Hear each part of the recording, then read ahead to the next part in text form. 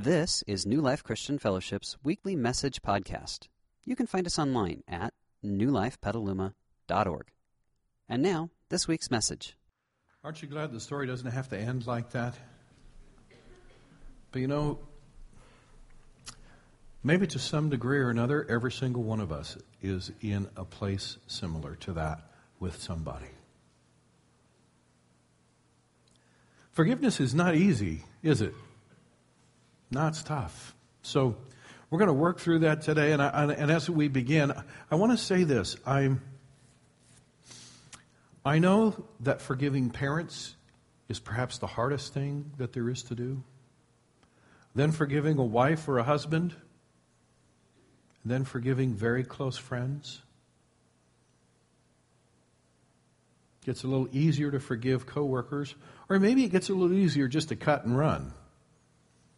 You know, in that song that Sarah McLachlan wrote, that's about cutting and running. I put my heart in a place you can't touch, and I'm out of here. I don't want to ever see your face again. Well, this morning I'm going to give you three key understandings, and then we're going to look at a couple of different kinds of forgiveness, and we're going to see 5 principles about each one. So you ready to write? Good enough. Here we go. All right. So let's start with key understanding number 1. Here it is. By the way, the memory verse from last week, what was it? If the Son sets you free, you will be what? Absolutely free. Let's say that together. If the Son sets you free, you will be absolutely free. That's our goal this morning, that Christ would set us free. So here's key understanding number 1. Practicing forgiveness is God's way. It's how God heals our souls and restores healthy relationships. And by the way, it might not be restoring a healthy relationship. It might actually be building one for the first time. But it'll have to start with forgiveness. Now, let's break 3 words out of that. First of all, practicing. It's important that you understand what practicing means. Practicing means this, that we're going to have to make this a way of life and not an event. I've had people come to my office and say, Pastor, I thought I already forgave that person. Why do I still have these feelings? Well, guess what? Forgiveness is not an event. It's a way of life. And you have to forgive a person again and again and again and again. That's what it takes in order for you to be free. Because believe me, that event would love to get back in control of your life and dominate your thinking and your feelings. The only way you're going to get around that is you have to understand that you have to practice forgiveness. The second word there is this. It's the word heals. Okay? Heals means it's God's design for helping us return to normal functionality. Now here's what I mean by that. If you've had a broken bone, then you know that if that bone is broken and it's out of place, that the doctor has to set it, has to put a cast on it, and immobilize it so that it can heal and return to normal functionality. Now, if the doctor doesn't do that, will it heal? Well, of a sort. Yeah, the pain will eventually go away, but your arm will be crooked, and it will never work right because you never did what it took in order to heal that arm so it could return to normal functionality. You will always have less functionality than you could have had. Relationships are no different from that. And so forgiveness is sort of like setting the relationship and putting it in a cast. It's what enables it to heal. And then the third word, or the third phrase we want to talk about, is healthy relationships. It's important that you know that it is possible for every broken relationship in your life and every damaged relationship in your life to heal under certain circumstances. How many of you have heard the phrase, time heals all? Okay? How many of you actually believe that? Good, I'm glad you don't. Okay? Yeah, now we're going to talk about time next week. And next week is a vitally important subject as well. Because next week we're going to talk about, okay, so I've hurt somebody and I've really damaged a relationship. How do I rebuild trust in that relationship so that person can trust me again? And so we're going to talk about how time plays into that.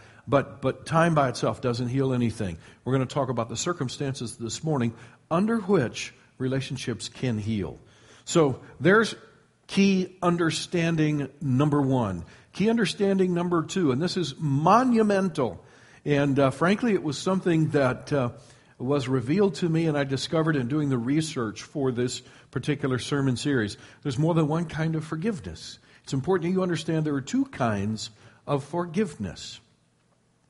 The first is personal, and the second is relational. So let's understand a couple of things about that. Let's take a look at what personal forgiveness is. Personal forgiveness is releasing someone who has offended us from being held accountable to us.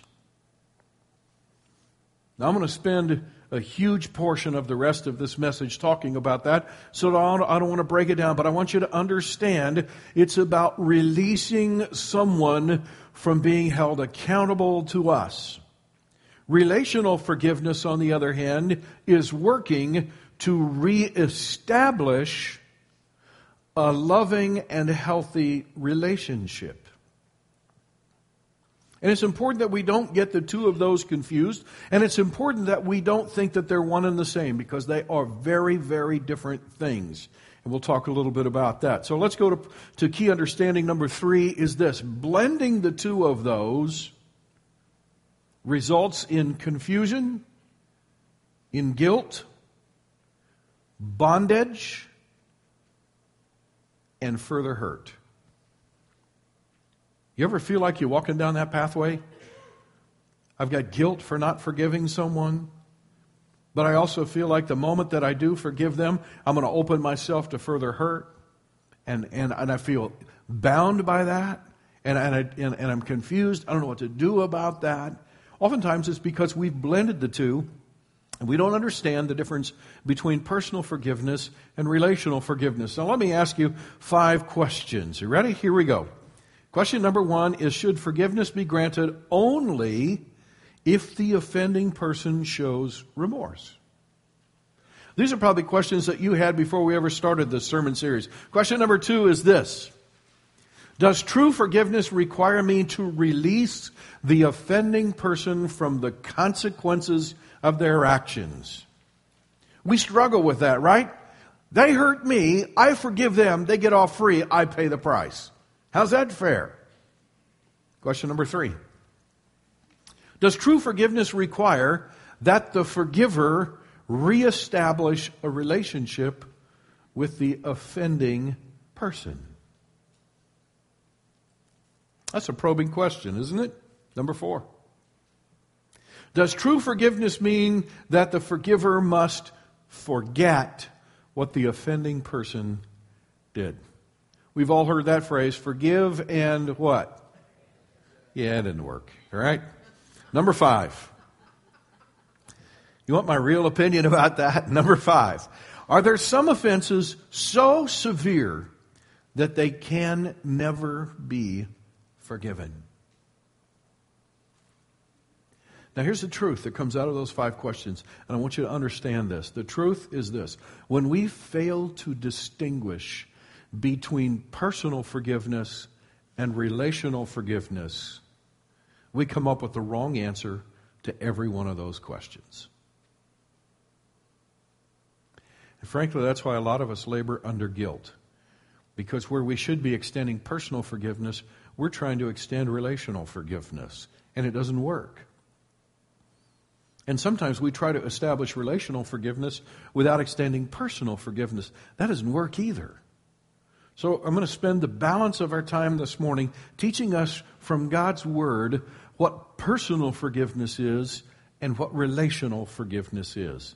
So here we go. Let's take a look at personal forgiveness. We're going to learn 5 things about personal forgiveness. Number 1, this is the forgiveness that Jesus commands us to extend to everyone.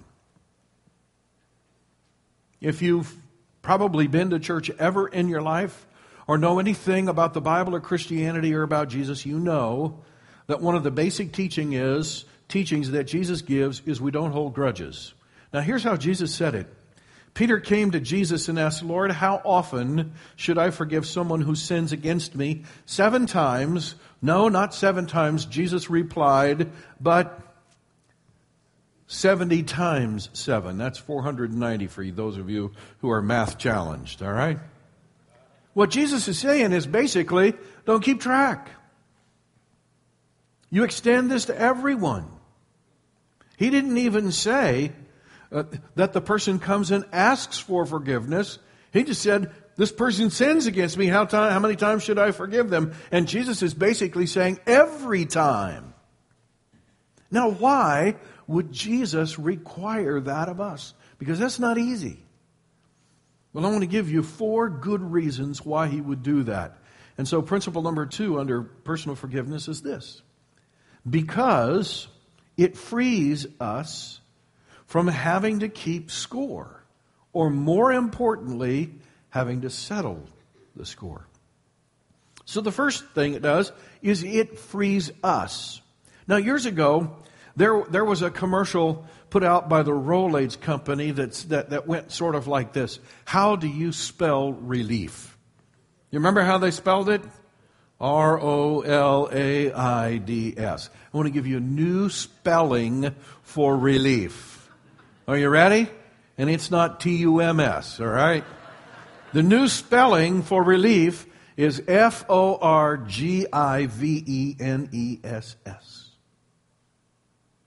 Because until we learn how to genuinely forgive those who have hurt us and maybe hurt us deeply, we don't ever get relief. We carry that burden with us everywhere we go. And so Christ says to us, never take revenge. That would be settling the score. In fact, he says, leave that to the righteous anger of God, for the scriptures say, I will take revenge, I will pay them back, says the Lord. What's our biggest fear in that? He won't do this like we would, right? Yeah. He goes on to say, instead, if your enemy is hungry, what? Oh, feed him. If they are thirsty, give them something to drink. Now listen, here's the rest of it. You know why you want to do that? Because you don't let evil conquer you. How do you conquer evil? But you conquer evil by what? Doing good, not carrying a grudge. First thing you need to know is when you release someone from being held personally accountable to you, it means you no longer have to keep score. You don't have to look at their life and try to figure out, are they getting ahead of you? Are they getting more blessings than you? Are they getting blessings they don't deserve? And if they're getting blessings they don't deserve, why am I not getting those blessings from God? God must love them more than he does me, or God must not know what's going on. You understand? Boy, you get in this tally game and you got to keep track of everything. And now you don't just keep track of your own life. Now you got these other people you got to keep track of. And every time you're with them, you keep track of, it's just craziness, all this stuff, and you get no relief from it because you've never really released them from being held accountable to you. And by the way, if all you do is take that accountability and put it on God, and then you check on God to see if he's taking care of it, you understand? You didn't actually release it. You just put the onus on God instead of that person. The deal is, you release. Now, friends, this is different from cutting and running. Okay? Cutting and running is when I look at somebody and say, I hope I never see them again. I don't know how I'm going to deal with that. Psst, they're out of my life. I forgave him. I moved on. In fact, I can't stand him anymore. No, that's not what we're talking about. And the sad truth is that some of us leave behind just a trail of broken relationships because we've actually never learned how to forgive. Our way of getting freedom is to cut and run. Now let's talk about something far more healthy than that. It's learning how to release in a healthy way. So it frees us. The second thing that it does is it frees God. You never knew God was in bondage, right?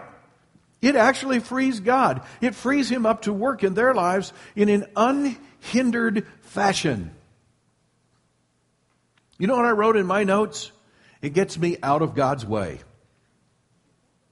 Because we've already read in the passage we just read, God actually wants to deal with them. And God wants to work in them, not to punish them for what they did to you or to me, but God wants to work in them to bring them to a place of repentance and sorrow for what they did and a desire to make it right. But if I keep interfering and I keep keeping score and I don't extend forgiveness and I can't stand that person and I avoid them and I won't go where they are, and when they're, like in the words of the song, when we're in the same place, I look away, I don't want to look at you. Boy, it makes it really hard for God to work in their life because I'm in the way all the time. Thirdly, it frees them up. So it starts out by freeing me. It frees God up to work in an unhindered way in their life, and it frees them up to actually hear God's voice. Have you ever noticed that when we scream at people, it's real difficult for them to actually hear God's voice? And lots of times we don't scream with our voices.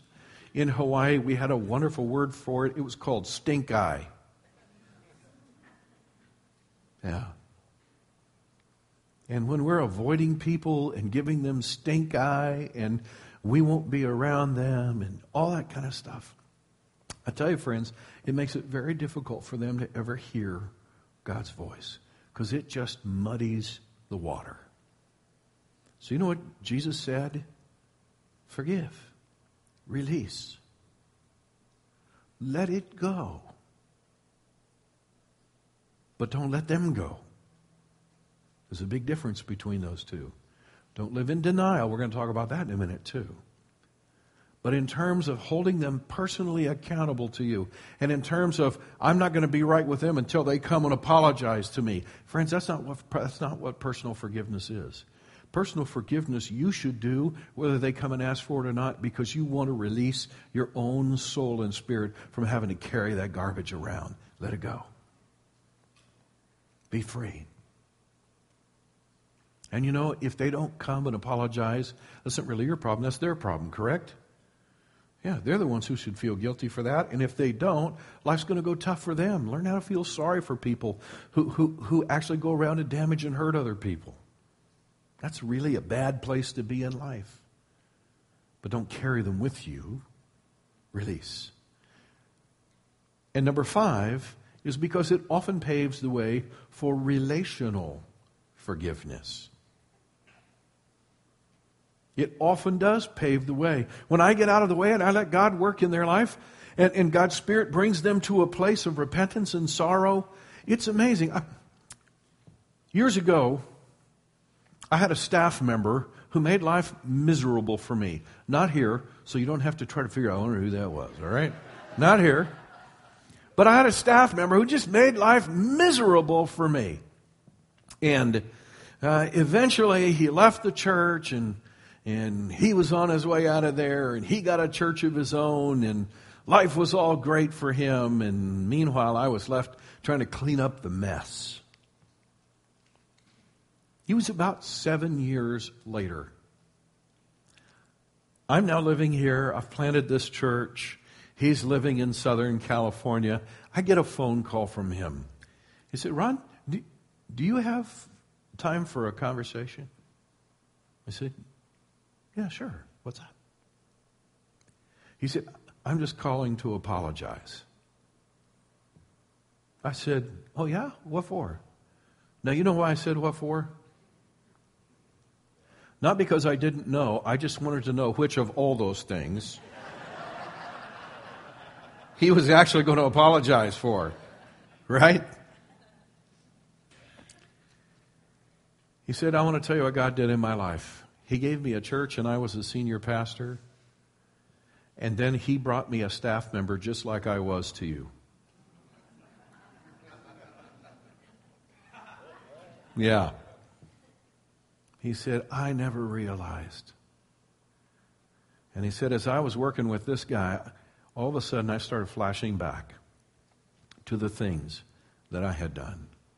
And he said, would you forgive me? I said, man, I forgave you a long time ago, but now I can forgive you on a different level. Yeah. Do you understand? But if I had set myself against him and continued to keep track and tried to keep score and all that stuff, no, I wanted to walk in freedom, but it paved the way for that conversation to take place. So now let's flip the coin over and let's look at relational forgiveness, because this is where life gets really complicated sometimes. Okay? The first thing that we have to understand about relational forgiveness is because it requires healthy responses from both people, it is not possible with everyone. You got to get that right, and you got to understand that.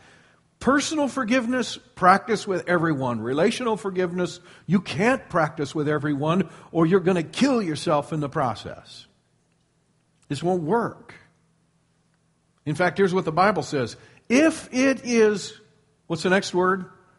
Possible, as far as it depends on whom? On you, live at peace with everyone. There's a strong inference there. This is not possible with everyone. And if there's a failing in this, it shouldn't be on your part, it should be in the other person's part. So that's the first thing that you and I have to see. You know what I wrote in my notes? It takes two. And that's the truth. You cannot have a healthy relationship unless both people in that relationship actually want it to be healthy and are willing to work at it. The second thing that you and I need to know about relational forgiveness is this. It must be guided by the level of repentance. The Bible says if another believer sins, rebuke. That means confront that person. Then, what's the next thing? If there is repentance, forgive. Now, that's a different scripture talking about a different kind of forgiveness than the one that I read to you before, where repentance wasn't in the formula. That's where Peter just said, Lord, if someone comes and does something bad to me, how many times do I forgive them? Jesus said, every time. You don't want to carry that with you. But on the other hand, if you're going to build a relationship with that person, you cannot build a relationship with a person around denial, where they hurt you and you pretend it didn't happen. And they hurt you and you pretend it didn't happen. Now, those of us who have the gift of mercy have to be really, really careful about walking this path, because this can lead us to a place that's not good.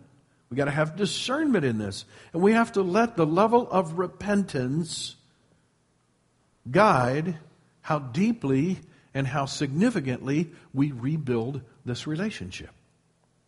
This is what keeps us healthy. Okay? You know what I wrote in my notes? And that is, this is a healthy gauge. So when you're struggling, now, by the way, if you're carrying a grudge, that's personal forgiveness. Let go of that. But if this person is saying, hey, I want to be friends again, let's go out to lunch again, let's go do stuff together. In other words, I want to rebuild this relationship. That's when you want to put on the brakes and say, well, wait a minute.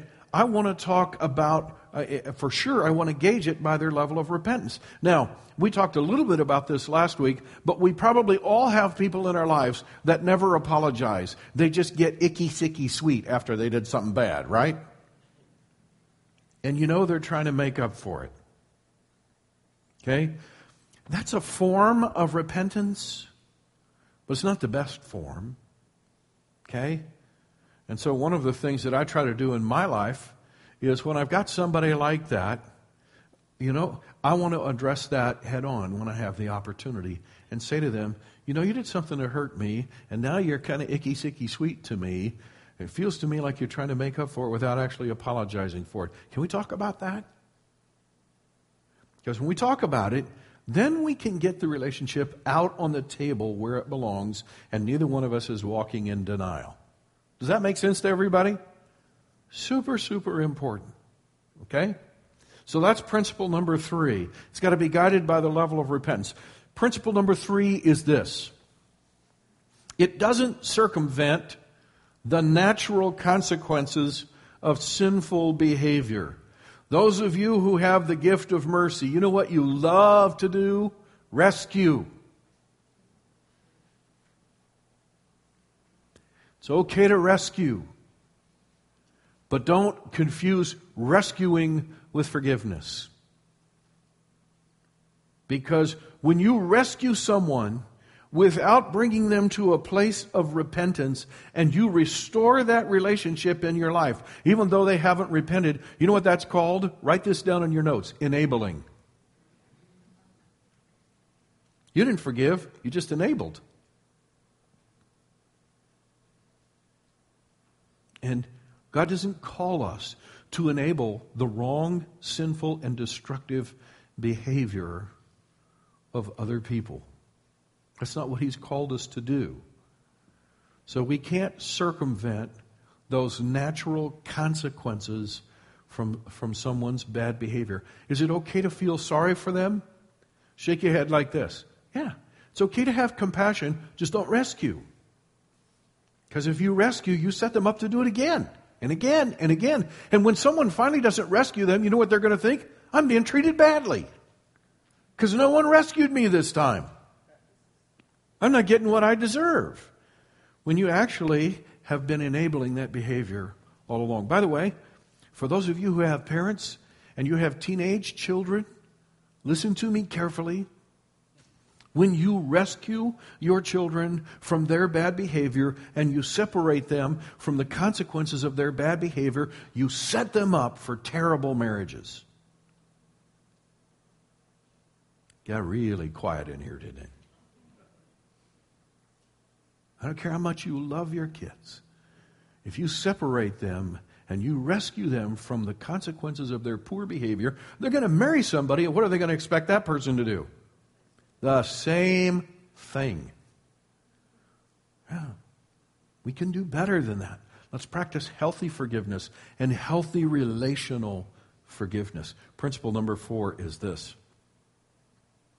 It has to take place within healthy boundaries. Take a look at this passage about Jesus. Because before we read it, would you agree that Jesus lived life completely healthily? Would you agree with that? And whatever He did in relationships, that's what we should be doing? Take a look at this. Jesus did not trust Himself to them because He knew them all. Can you imagine Jesus not trusting somebody? He didn't trust everybody. He was not an enabler. And He knew there are people you just don't build a relationship with because you cannot trust them. They're not trustworthy. They're destructive. Why would you build a relationship with someone who's going to destroy your life or the people around you? You know what I wrote down on my notes? Why do you build healthy boundaries in your life? Simple thing. To protect future victims. I want you to write that down. To protect future victims, including yourself. Now, I know a lot of what I'm talking to you about this morning, you're going to have to take and you're going to have to really process it. But if you want healthy relationships in your life, you have to keep them in healthy boundaries. And when someone steps outside that boundary of health and they hurt you, you don't just extend the boundary around them. Everybody understand? You leave the boundary where it is and you call them back inside the boundary. And if they choose not to come back inside the boundary, what do?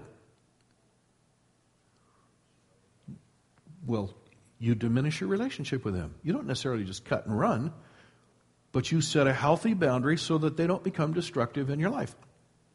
Some of you have parents that they make your life miserable. Okay? How do you handle a parent like that? You got Thanksgiving that we just had. Some of you suffered through Thanksgiving in your families. You got Christmas coming and you're already dreading it. And your parents say, you have to come and you got to do this and you got to do that and put all these expectations. No, you don't have to. That doesn't mean you cut them out of your life completely, but what it means is you limit what you do with them based upon the health of the relationship that they carry with you and you carry with them. That's what it means to take responsibility for your life because you got kids. Some of you have kids. Do you want to subject your kids to that unlimited mayhem that maybe your family is? No. One of the saddest conversations I've ever had, and I've had these actually several times,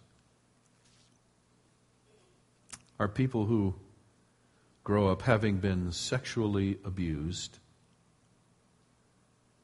And what was worse was the mom knew that the dad or the uncle or the grandpa or somebody else was sexually abusing that child and did nothing about it.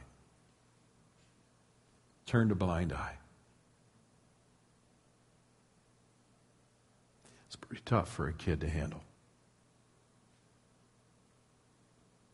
Why? Because mom didn't set a boundary. I know kids who were raised by yelling, screaming, angry mothers, and the dad does nothing about it. That's pretty tough for a kid to walk over. Why doesn't my dad set a healthy boundary in our home? And by the way, the sexual abuse can go both ways, and the anger can go both ways, okay? There's nothing particularly about men abusing girls, or I've seen it on the opposite side as well, and plenty of fathers yell and get angry too. So set healthy boundaries to protect future victims. Principle number 5 is this. The boundaries need to be adjusted according to the progression of the repentance. Here's what I want to say about that. The goal is not isolation. The goal is restoration. Does that make sense? And when I'm working with somebody and they're in an unhealthy space and I set a boundary, as they begin to work to rebuild their life and to get healthy, it's important for me to take that boundary then and begin to relax that boundary according to the progression of their repentance. On the other hand, if they start going backwards, I need to do that too, correct? That's why relationships, you always have to monitor. That's why they take work. But that's also, the more work you put into them and the more that you make sure that they're healthy, the more productive they are and the more fulfilling that they are. Now, I know this morning we've talked about a lot of things. I'm going to give you some time and some space to do some business in your own life with God. There are 3 next steps that I want you to take a look at. And if you pull out that card that Kevin talked to you about at the beginning, the card that says start here on one side and connect on the other side, go to the side that says connect. Look down under the part that says, I would like to apply today's teaching by taking the following next steps. The first one is, I will extend forgiveness this week to at least one person I've been struggling to forgive. Okay? Where should that begin? Personal forgiveness or relational? I'm overwhelmed by your response. Where should it begin? Personal, absolutely. I will extend a personal forgiveness to someone I've been struggling to forgive. Number 2, I will set healthy boundaries this week in a relationship that currently is unhealthy. What kind of forgiveness are we talking about there? Relational. Very important. So I'll set a healthy boundary. And then the third one is this. I will seek God's personal forgiveness for my sins by choosing to make a first-time decision to follow Jesus. Kevin said it to you earlier. Many of us have experienced hurts significant enough that without God's help and God's forgiveness, we're never going to be able to effectively forgive what's been done to us. And it begins by receiving God's forgiveness for the things that we have done. While you take some time to pray about that, don't just automatically check all 3 unless you really mean all 3. Some of you will check only 1. Some of you will check 2. There will be some in here who would probably check all 3.